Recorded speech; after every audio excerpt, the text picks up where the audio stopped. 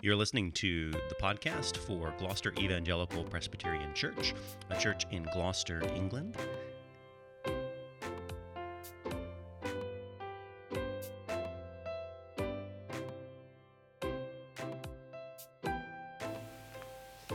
Well, we come now to our Bible reading, and Genesis breaks into two halves. They're not equal halves, but in chapters 1 to 11 you have really the universal history, and then from chapter 11:27 onwards we follow the story of Abram and his descendants. And so we did the first 11 chapters some time ago, and now we are turning to chapter 11:27 onwards. So here, these words.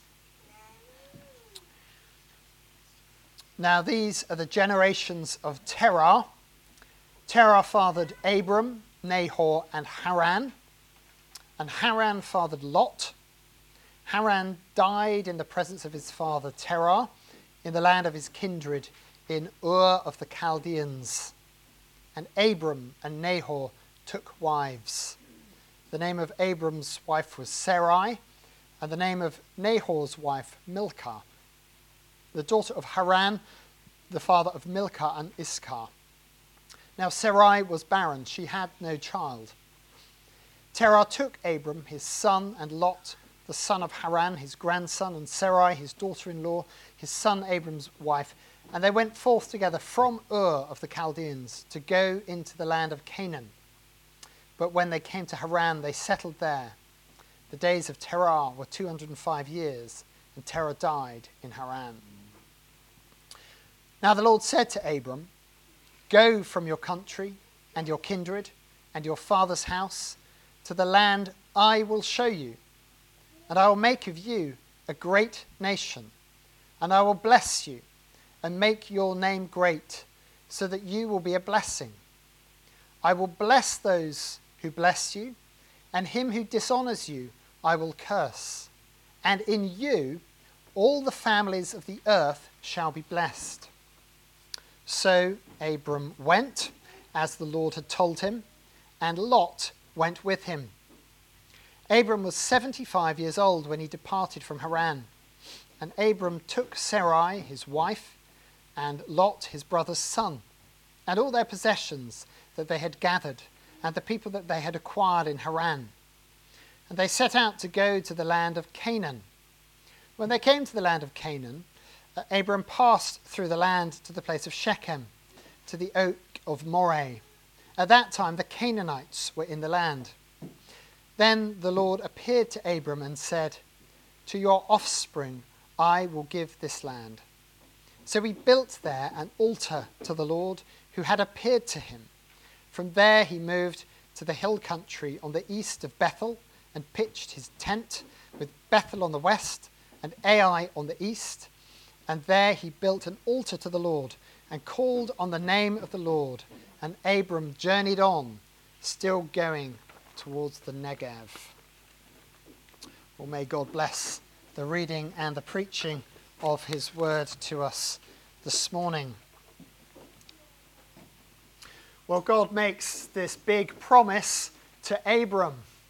And I think for most of Abram's life, he was wondering, how on earth and when is this promise going to come about? And we are inheritors of that promise. And I think we feel that tension, don't we, of wondering, how are God's promises going to work out in the world and in our lives?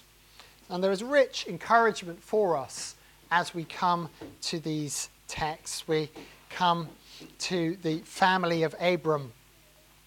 And we're going to start with the family of Abram, that little paragraph in 11:27 to 32. The chapter division is a little bit weird, the fact that chapter 12 starts where it does, because really the unit starts with 11:27. So we'll look at the family of Abram, which serves to connect with what's gone before. Then we'll look at the call of Abram, God's promise to Abraham, his response of faith and obedience, and then his travels amongst the Canaanites in the land. And then we get the promise again, the promise really focused on the offspring and the land, and then his worship in the land. So this section that we're looking at this morning that we've read, it's part of a larger unit which runs to the end of chapter 13, and really a unit which is based around a there and back again structure. It's sort of, we have the journey, you can sort of follow it on your map, it's marked there with the arrows. Abram comes down into the land, and then he goes down to Egypt at the end of chapter 12, that second part of chapter 12 in Egypt, and then he returns from there. So at the beginning of 13, he's back in the land, and he retraces his route back into the land. So there's a sort of a there and back again structure in this larger unit from 12 to 13, and then chapter 14 is the beginning of a new unit. But the little paragraph that we start with starts with the words, "These are the generations of Terah." And that little introductory formula, "these are the generations of," comes 10 times in the book of Genesis, 5 times in chapters 1 to 11, 5 times in chapters 11, 27 to the end of the book. And in each section, that introduces a new section. So this section, it just serves to connect the Abrahamic narratives and all that happens there with all that has gone on before it. And you can, if you've got your Bibles there, you can track back these are generations of Terah. That comes at the end of a genealogy, and you can look back there and work back to these are the generations of Shem, so Noah's son, and then these are the generations of Noah, and you can, that formula that comes back throughout the Genesis, it just connects us back to this universal history. And Terah fathers 3 sons, Abram, Nahor, and Haran, a father with 3 sons who are named. And we think Noah with 3 sons, or Adam with 3 named sons. So this is all linked back. And Haran fathered Lot. And Lot he comes up quite a lot, you'll have noticed, in this passage. And he's an important character in these early parts of this Abrahamic narrative, because the question is, how are the promises, how is the promised blessing going to come about? And the question is, well, is that going to be through Lot? Lot is sort of Abram's nephew, is like an adopted son. And so initially we're thinking, well, maybe the promises are going to come about through Lot, which is why Lot gets mentioned so often in these early these chapters. Haran fathers Lot. Haran dies in the presence of his father in the land of Ur of the Chaldeans. So Ur of the Chaldeans was a great civilization. You can see it marked on the map there. It's in southern Mesopotamia, that land between the rivers, the river, the Tigris to the north and the Euphrates to the south. And it's near modern-day Baghdad. It's in Iraq. And lay buried in the sands for many years. And there was some digs. So one of the books I've got on my shelves, I don't claim to have read it, is this wonderful book, Ur of the Chaldees, by Sir Leonard Woolley, which on its fly cover has the words, "Archaeology has few popular classics." Few popular classics. This is one of them. And it's got some wonderful pictures of Sir Leonard measuring the drains of Ur of the Chaldeans it's about 1929. With Mrs. Woolley, and one of them was enjoying themselves. She was dragged along for the ride, but it's all been dug up, and you can see, actually, the British Museum's got quite a lot of this stuff from Ur of the Chaldeans. You can see these artifacts there. So this great civilization that's been dug up and explored with its great ziggurat there, that was where Abram and his family were from. And so we read at the end of Joshua 24, long ago, Joshua says this, long ago your fathers lived beyond the Euphrates, Terah, the father of Abraham and of Nahor, and they served other gods.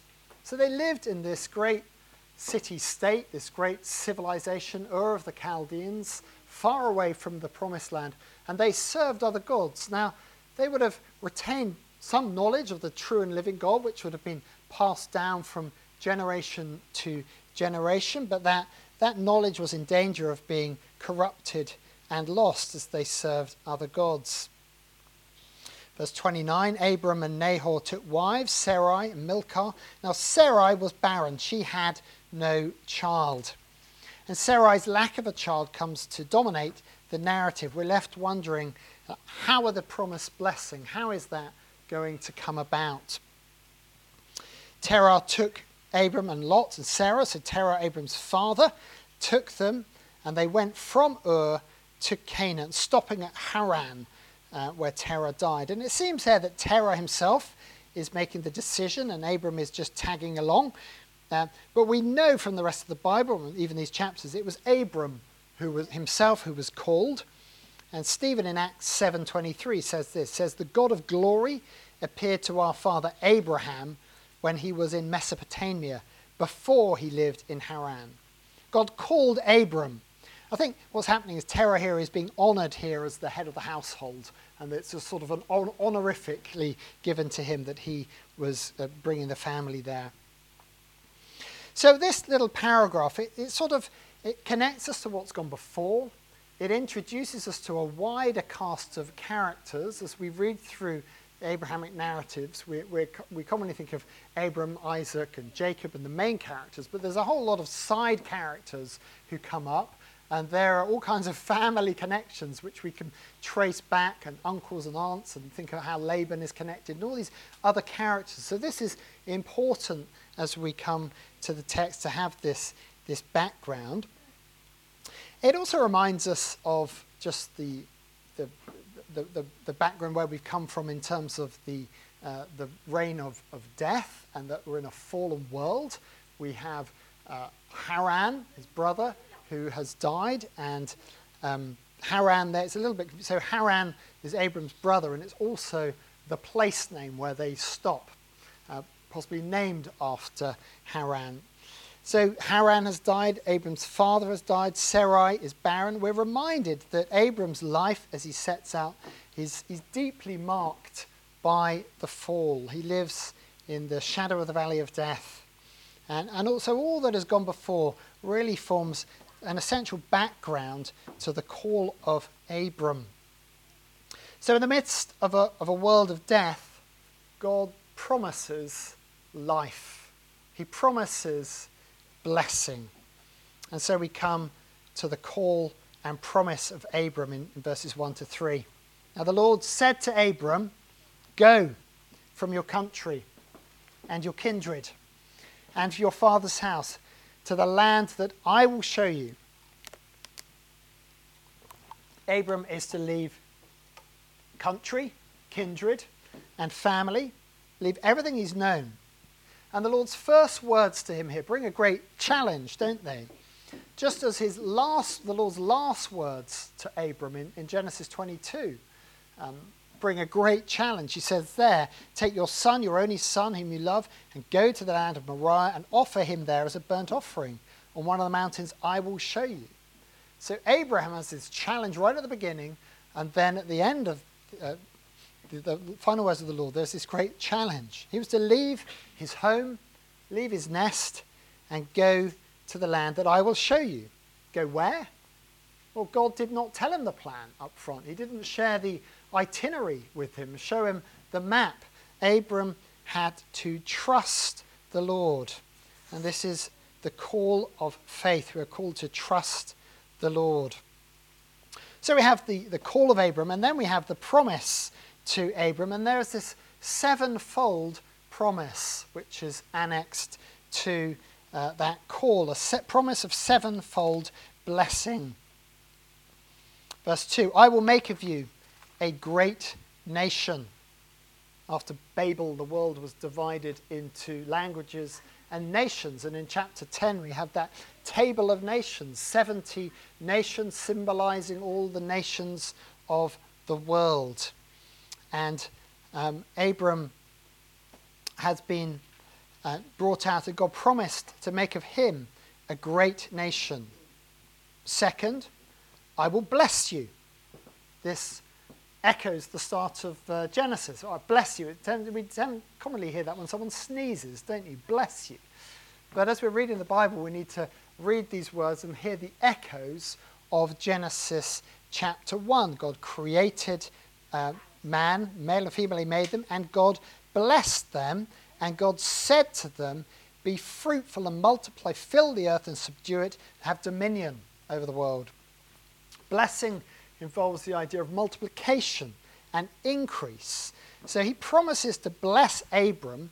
This is God's promise really to fulfill his original plan for creation. It is a promise to reverse the fall, reverse the curse. Third, I will bless you and make your name great. Men at Babel had sought to make a great name for themselves. Here God promises, he is the one who will make a great name for Abram. Fourth, so that you will be a blessing. The blessing was not for him alone, but was to overflow. Fifth and sixth, I will bless those who bless you, and him who dishonors you I will curse. Here is a promise of God's protection. The Lord doesn't formally enter into a covenant with Abram at this point. That comes in Genesis 15 and then in 17. But here is a promise of protection and blessing. And seventh, in you all the families of the earth shall be blessed. Through Abram and his family, blessing would come to all the families of the earth, at that time divided, dispersed, and scattered. So here is a promise of sevenfold blessing, God promising to restore his original good purposes for his creation.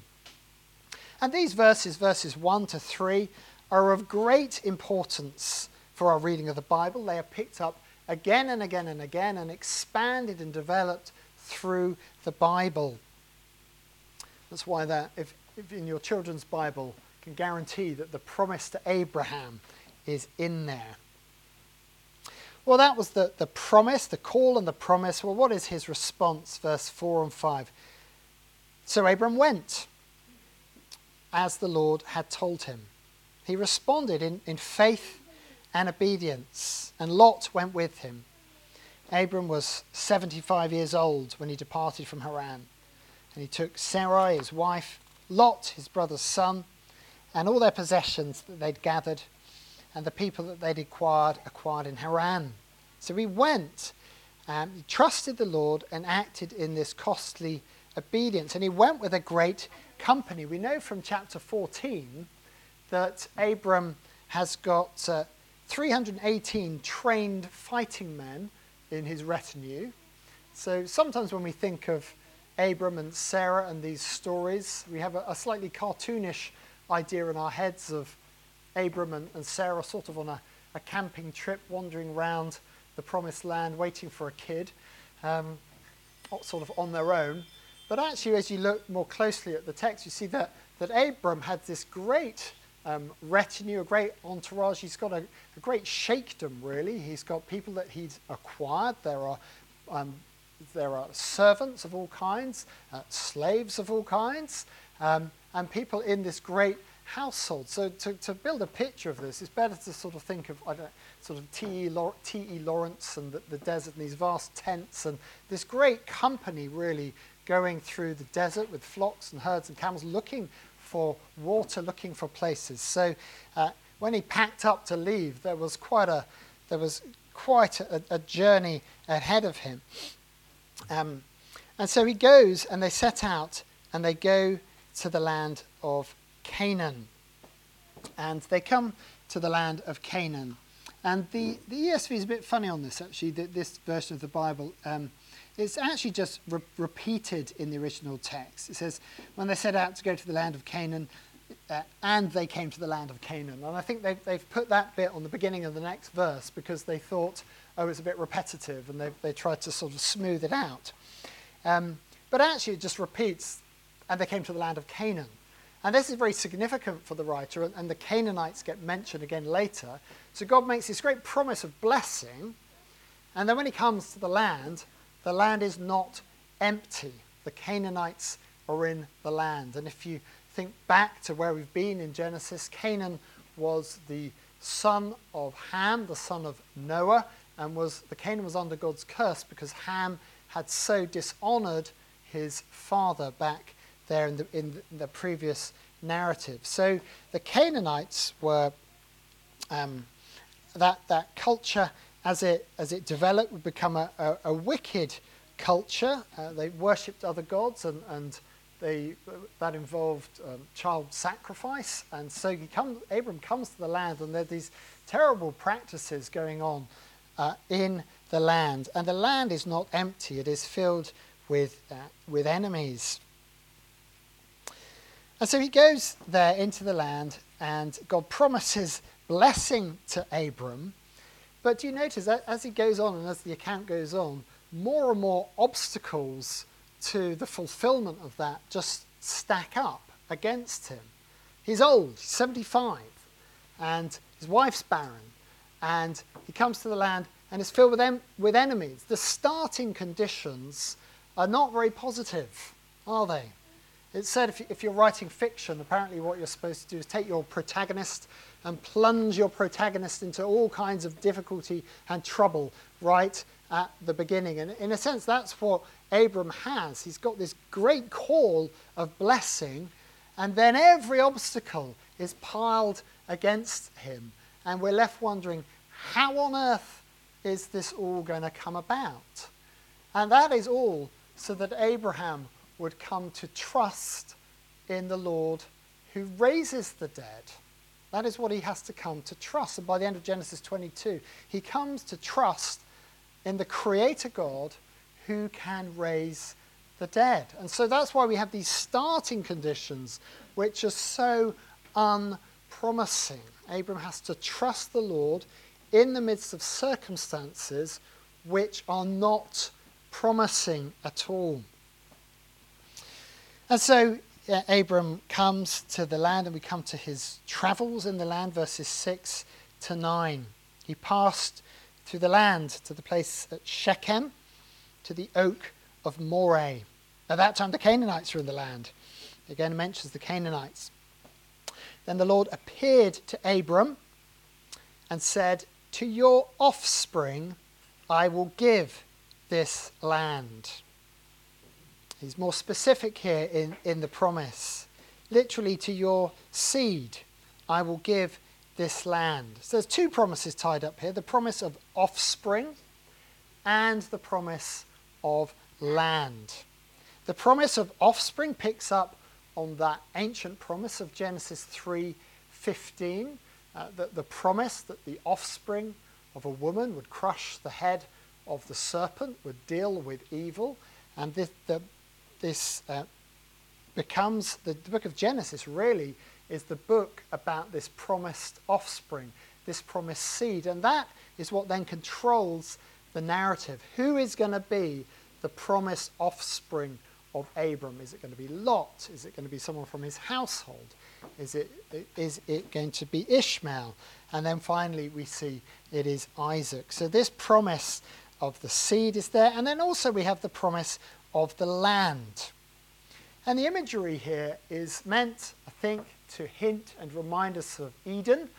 Abram comes and the Lord appears to him by his great tree in the land. And Abram comes there.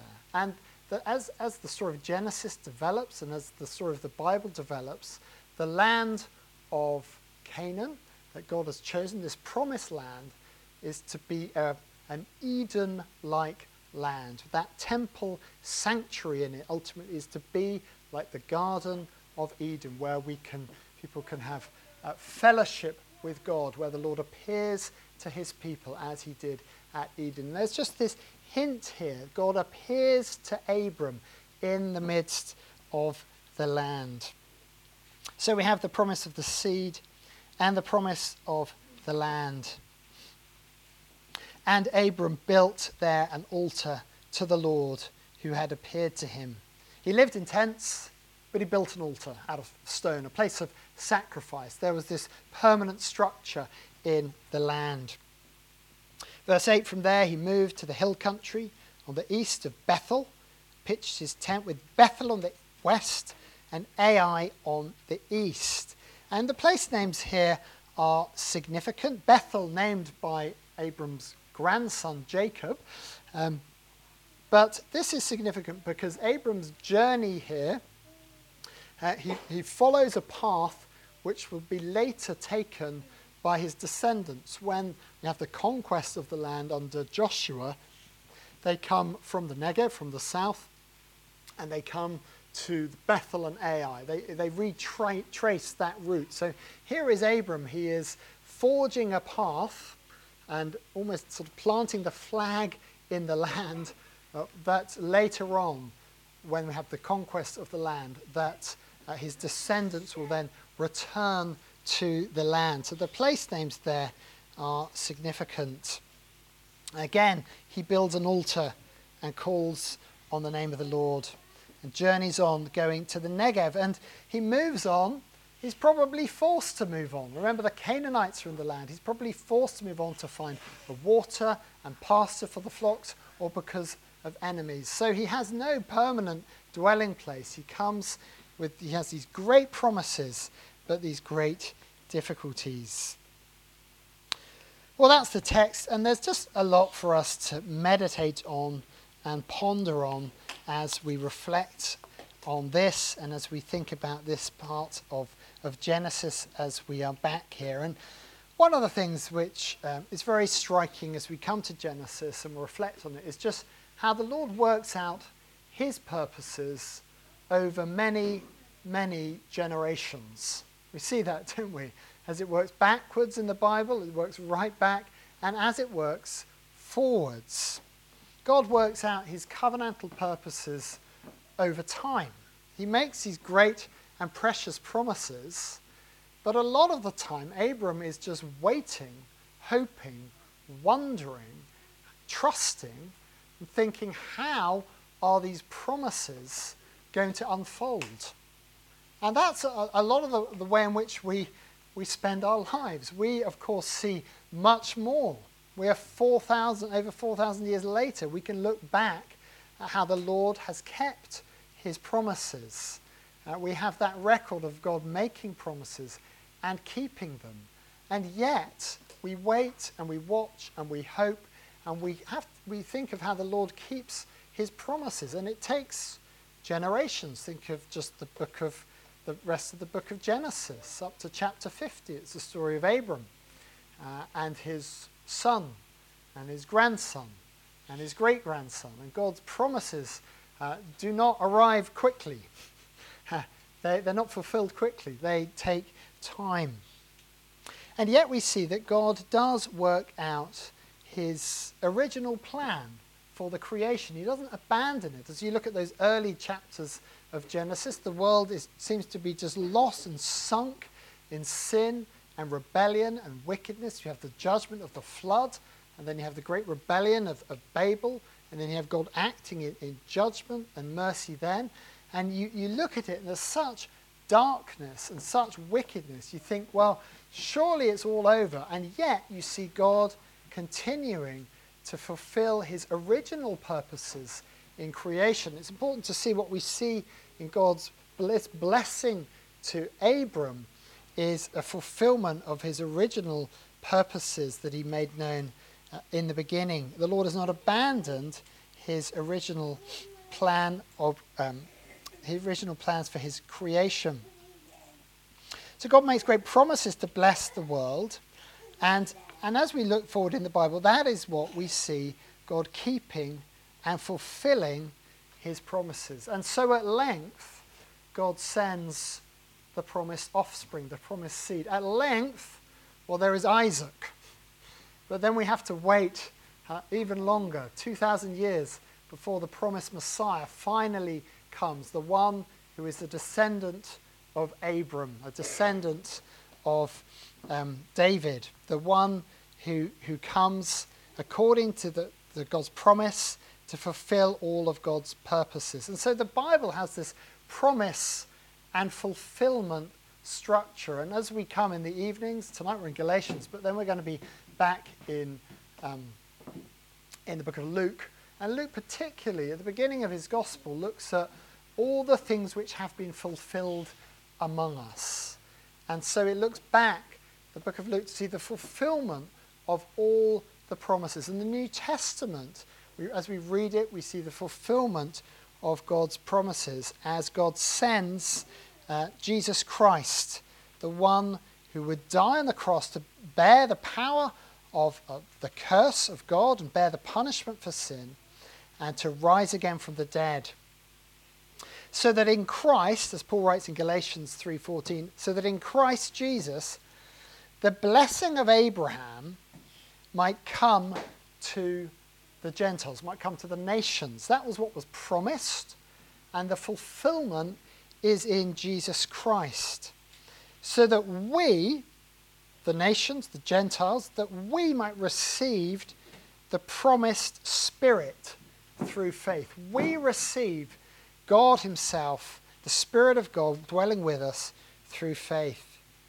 And as Paul goes on to say in Galatians 3:29, if you are Christ, if you belong to Jesus, then you are Abraham's offspring, heirs or inheritors according to promise. So it is in Jesus Christ that God has fulfilled his promise to bless the nations. And that promise is now ours. We are heirs. We inherit that promise. And God promises us a world restored, a world renewed, the curse removed. He promises us, as we said in the Creed, that I believe in the resurrection of the body and the life everlasting. That is the promise of the life of the world to come. And there's a practice that I commend to you, you parents with children. If you're ever on holiday and you gaze upon a particularly beautiful vista or view or landscape, you might put your arm around them and say, son or daughter, have a look at this. One day, all this will be yours. And the word God has promised, he promised Abraham the land, but that promise gets expanded out. He promises us as the children of Abraham, the heirs, he promises us the world, a restored world. There's the promise of offspring and the promise of a land, an Edenic-like land. That is the storyline of the Bible. And so he's given us this great promise, and now we live in the days of the fulfillment of that promise when the message of Jesus goes out into all the nations. We live during the age of the reversal of Babel, when the gospel is going out and the good news of Christ is being translated into every language, and the Bible is going out into every nation, tribe, and tongue. And so that has as we look at the scriptures, it has a great stabilizing influence on us. It gives us great endurance and strength as we look at what's happening in the world, as we look at the news cycle, at the kind of craziness that is going on, as we shift from one news cycle, a kind of pandemic news cycle, to a global war news cycle, and whatever the next news cycle is. We are living in tumultuous times, and so it's helpful to stabilize ourselves with the enduring and unfolding purposes and promises of God. Yes, we pray into these various crises that happens, and we seek to respond with wisdom and grace, and yet we have hope there and trust, and we pray on for what God will be doing in these lands and across Europe and across this great nation of Russia. We pray for God's purposes to be fulfilled in these great nations which for hundreds of years have had such difficulties. We pray that his church might be established, and even through these times of great difficulty for people, we need to continue to pray for the immediate needs, but then on to the other trouble spots of the world that are no longer in the news cycle, just praying that God would be fulfilling his ancient purposes. So we look at that, the promises being fulfilled at this sort of world level, and we are moved to trust God that he is keeping his promises. But also we're just moved, I think, to trust God at the personal level. in our own lives, that he is working out his promises for us. Think of Abram, facing great difficulty, wandering through the land, facing hostility, trouble on every side, not knowing what was ahead of him, and yet called to trust God. We are called to trust God, to keep his promises. And so we look to him, and we look to Abraham. And the Lord, may he strengthen your faith as you trust in him. Let us pray.